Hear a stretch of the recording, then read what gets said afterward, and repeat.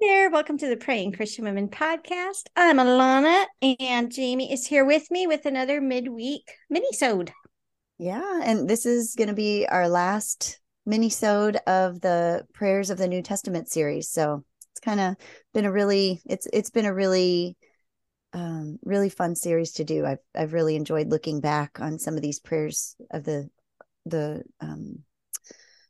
oh my New goodness, Testament. the New Testament, but no, the early church. That's the Oh, phrase I'm that's looking it. for. Prayers from within the early church, because I don't know, I love looking back. And even though we're in a place where, our culture, our society, the setup of most of our, like, just social setups and distances and hmm everything makes it so that we're not going to exactly precisely replicate the early church. But I love hmm looking back and just seeing Paul's heart and the heart of the different authors of these letters that just, Yeah. it's fun. It's really inspirational. I know one thing that's jumped out to me is the wide range of types of prayers. And I think this is something that's come up. I feel like sometimes in the podcast, we almost have like takeaways that come in waves because there are lessons that you and I are thinking about more often than other times. And I know for me, a big takeaway has just been how many types of prayer there are, and this idea of expanding the definition of prayer, right? So it doesn't always start with dear God and end with amen and things like that, right? If I speak a blessing over you, that's a type of prayer. If I am in God's presence, remembering something great about you and giving thanks, that's a type of prayer. And Mhm. yeah, I've enjoyed it too. Yeah. So Well, this, today, oh, go ahead. oh no, I was just going to say this next one is from Philippians chapter 1, verses 3 through 11. Yeah, I'm really excited. Philippians is one of my favorite of the epistles. It's just so encouraging and practical. So, how about I'll read the first chunk of this prayer and then you can jump in. So, we're in Philippians 1 3 through 11. I thank my God every time I remember you. In all my prayers for all of you, I always pray with joy because of your partnership in the gospel from the first day until now, being confident of this, that he who began a good work in you will carry it on to completion until the day of Christ. It is right for me to feel this way about all of you, since I have you in my heart, and whether I am in chains or defending and confirming the gospel, all of you share in God's grace with me.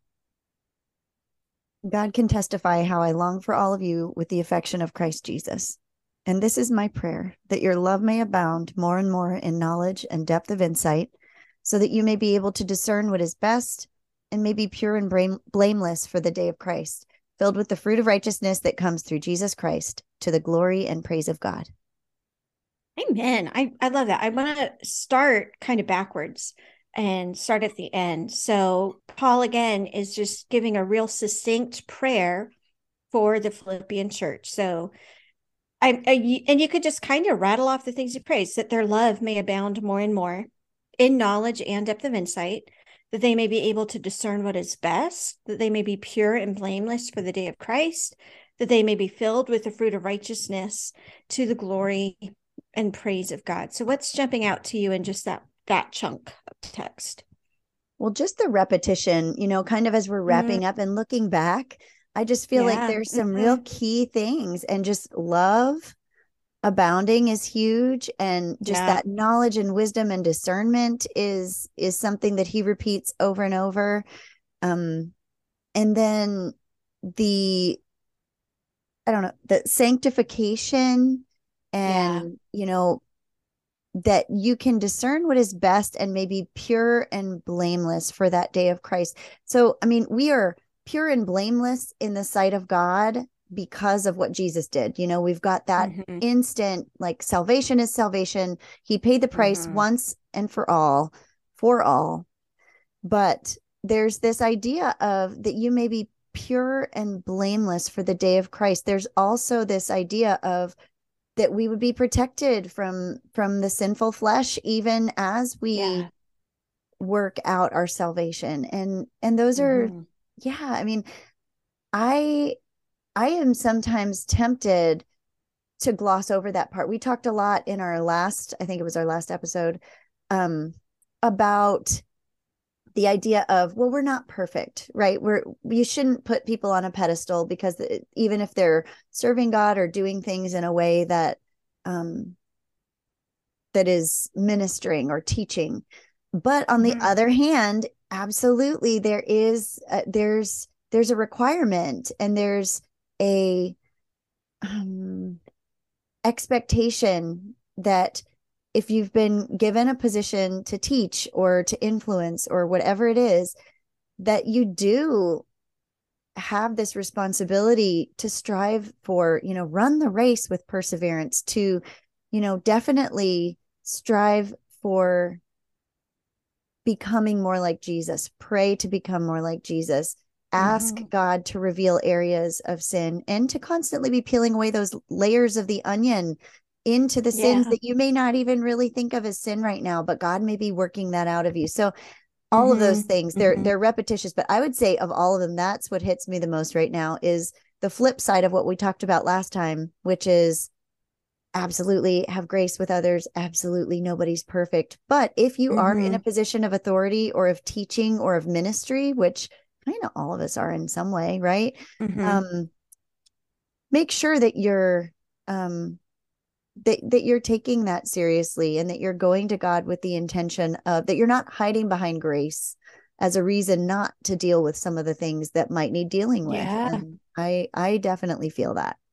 No, I think that's great. I know for me, verse 10, when it talks about maybe pure and blameless for the day of Christ, what jumps out to me there is like, I love thinking about the fact that I am blameless in God's sight, but I don't love thinking about the fact that Christians that get on my nerves are just as blameless in God's sight. And so I think, if there's a Christian in your life that you have strife with, or maybe they just rub you the wrong way, and it's not even like that either of you are sinning, right? Like, I think sometimes just personalities don't gel as much as others without either party being in the wrong. I think about Paul and Barnabas when they had their big split. I think it's theoretically very possible for two Christians to be in sharp disagreement and neither of them are acting in sin, right? And we don't know, we don't know Paul and Barnabas's soul in this. That's for God to judge. But I think it's a really love strengthening exercise and grace building exercise to picture some of the Christians that do rub you the wrong way, or that maybe you do have a strained relationship with, and ask God to help you see them as he sees them. And that's really hard. It's hard if somebody has really, really hurt you, and yet that they are a believer and that their sins are forgiven. It is hard to get to where you can picture them as blameless before Christ. And even if they are, so again, I think we used this analogy recently. If a Christian mistreats my child horrifically and criminally, even if they're a believer, and even if I might be able to find it in my heart to forgive them and to see them as blameless, I'm still not going to be in their life at all. And they are not coming anywhere near my child, right? So I think we could still have boundaries in that sense. But can you picture that person as God sees them? And don't feel guilty if you can't yet. I don't think that's a sign so much that you're a bad person as it's a sign of you were really, really wounded.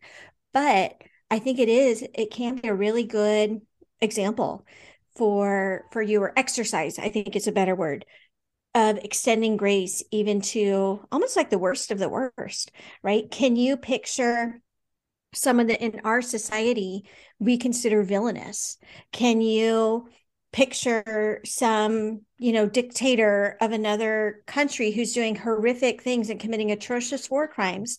Can you picture that individual in your mind and still like feel the love that God has for that person? And maybe you can't at all, and that's okay. But even just that practice, I think, gets us one step closer to being able to love our enemies and to bless those who persecute us.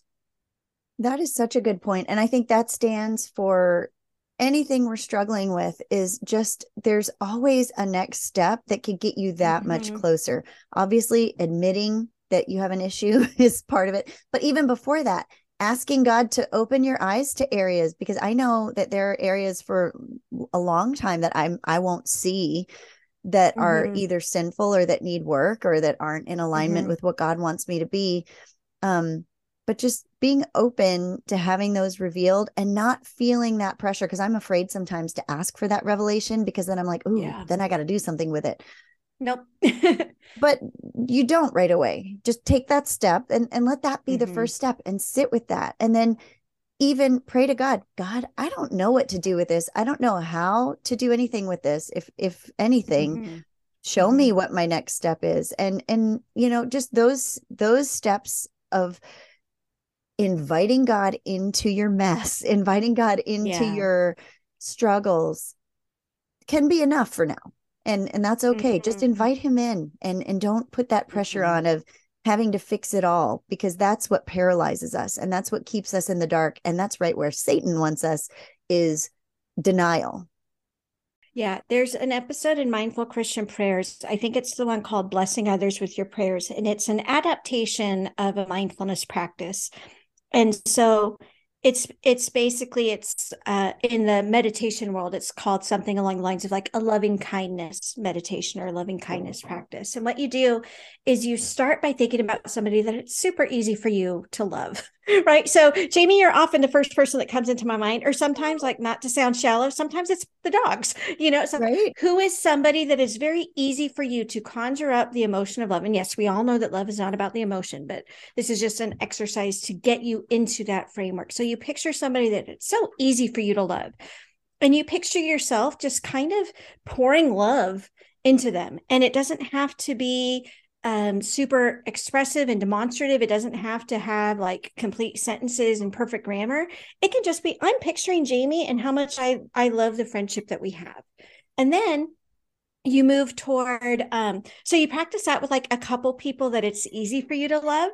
So maybe it starts with like a family member, and then a really really close friend, and then maybe even like a childhood friend or a pet, right? And then you kind of move to, okay, who's somebody that you're just very neutral to, um an acquaintance or somebody that you recognize when you see them at the grocery store because they're the one who checks you out regularly, or just somebody who your emotional response to them is just completely neutral. But then you do the same thing. It's like, I want to pour blessings onto this person's day. I want them to have a beautiful day. I want them to know how much God loves them. And then you sit with that for a minute or two, and then if you're able, you go to, I would recommend in the exercise to start with somebody that maybe just irks you, right? Like, I wouldn't go immediately from there to the person Yeah. who murdered your spouse.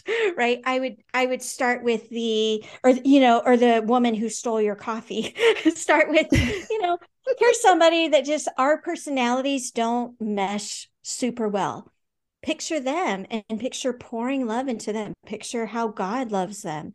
And then eventually, yeah, the end goal can be, can you even picture the person that we would consider villainous? And can you pour love into them and see the fact, okay, God loves this person. And yeah, we don't always get there immediately. I was actually listening to the episode that you did a few weeks ago.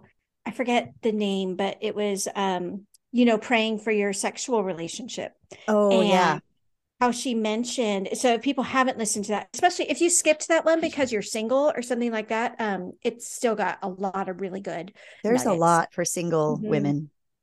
But it stood out to me. And of course, I'd heard statistics like this before, but she mentioned a third of our listeners have experienced some type of sexual trauma or abuse. And so I'm not saying that we all need to immediately be able to picture an abuser like that and pour love into them. But this practice, and that's why you start with someone that is really, really easy to love, right? This practice can get you there. And let's say that you are a victim of an abusive situation. Let's say that you even can get to the point where for a moment you can picture your abuser and at least logically affirm that God loves them. You do not have to, like, the next step isn't, oh, and then you go reach out to them and you become friends again, right? You stay far away from them. You keep yourself and your loved ones protected from them. But even if you can logically assent, I know God loves this person, that's a really good step toward becoming loving and extending grace to everybody. Yeah. And just for those of you that are interested, that's episode 251, Prayer and Your Sex Life with Dr. Julie Slattery. Again, Yeah. if you skipped it because you're not married or feel like it doesn't apply to you, it's actually got so much good stuff. So I would, no matter where you are in your path of companionship, partnership, sex life, yeah, it's a good episode. It was. So how about let's go. So we talked a little bit about this last chunk in Philippians. But I really love like even verse 7, it's kind of that same thing. He says, "It is right for me to feel this way about all of you since I have you in my heart." And it's that same kind of thing. Like I think that sometimes we get so pounded into us, prayer is not about how you feel, or love is a verb, love is not a feeling, or worship is not about the emotions that it conjures, it's about God. And those are all totally true. Like those are true statements. But I think sometimes we take that to mean, and therefore we can ignore our emotions when we pray, right? But even Paul is doing this. He is holding this church in his heart. And I kind of picture it like that loving kindness exercise, right? He is picturing this church. He is praying with joy. He's doing that of, here is a church of people that I love. I think that's probably why I resonate so much with Philippians, because, people call it the joy epistle. Like there's just, it doesn't go really deep into like horrific theology or why are you guys so boneheaded in what you're doing. It's, I love you guys, let me tell you about all the reasons why I love you. And I just find that so encouraging. Yeah. And, he talks about in verse 4, in all of my prayers, I pray, well, I guess it's verse 5. He prays with joy because of your partnership in the gospel from the first day until now, being confident of this, that he who began a good work in you will carry it on to completion until the day of Christ Jesus. And it's like, he isn't obviously seeing the final version of them. He's not seeing all that God is doing. And it's not even that he's praying for that. It reminds me of the movie Jerry Maguire, where one of the main character, like Renee Zellweger, is like, I love him. I love him for the man he wants to be. I love him for the man he almost is. So it's like she's kind of, it's almost a backwards insult. Like I love him for, for the guy that he almost is. But Paul's like, I love you and I am joyful because of your partnership.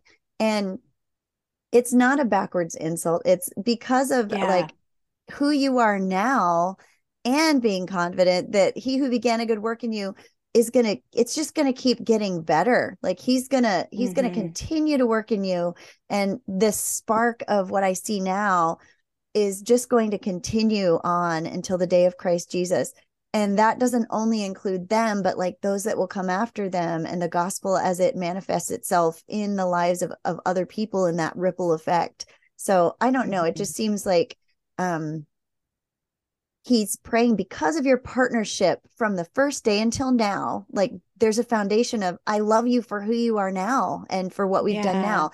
But then there's like almost this like cherry on top, above and beyond hope of, then I can see what God is going to do in you and it's going to be amazing. So I don't know. I just think, yeah.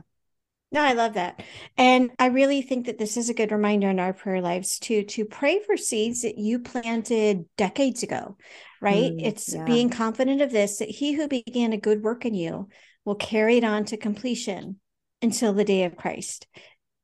Who did you sow seeds into 20 years ago that you haven't thought to pray about recently? And pray for that with that same confidence. I love in Isaiah where it says God's word doesn't return to him empty. It does accomplish everything that it was sent out for. And so, I think there's some of us, and I'm in this camp, that we're always looking forward, like, whether it's great things are going to happen here on earth or great things are going to happen in heaven and Jesus is coming back one day, like we're always looking forward. But sometimes we forget, like we did things 15 years ago that with a tiny bit of watering, right? Like we put a tiny bit of prayer into the seed that we planted 15 years ago, and things can still be growing from that. Yeah, definitely. Nice reminder. Mm-hmm. Well, I do not know what our next mini series will be, but we would love some feedback from you. If you liked having these midweek episodes, let us know. I can see there's probably a type of listener who's like, oh no, they did 2 episodes a week and I don't have time for that. And it makes me feel anxious. Let us know that too. Like if it's almost like too much. And please don't feel like just because we put out an episode that you've got to listen to it, right? These are here for you if you want to listen to them. But yeah, we would love some feedback on these midweek mini-sodes, and that can help us decide going forward what we're going to do. But at the very least, I'm so glad we got to do this mini series on the prayers of the New Testament. And I hope that everybody was able to take away some good nuggets for their own prayer lives. Thanks for joining us on today's episode of the Praying Christian Women podcast. We'd love to hear from you, so please leave us a comment to let us know what questions or topics we can address in future shows. Then hop over to prayingchristianwomen.com/journal to download your free prayer guide. We're so glad you joined us for today's show, and we wish you God's deepest blessings as you draw closer to Him and change the world one prayer at a time.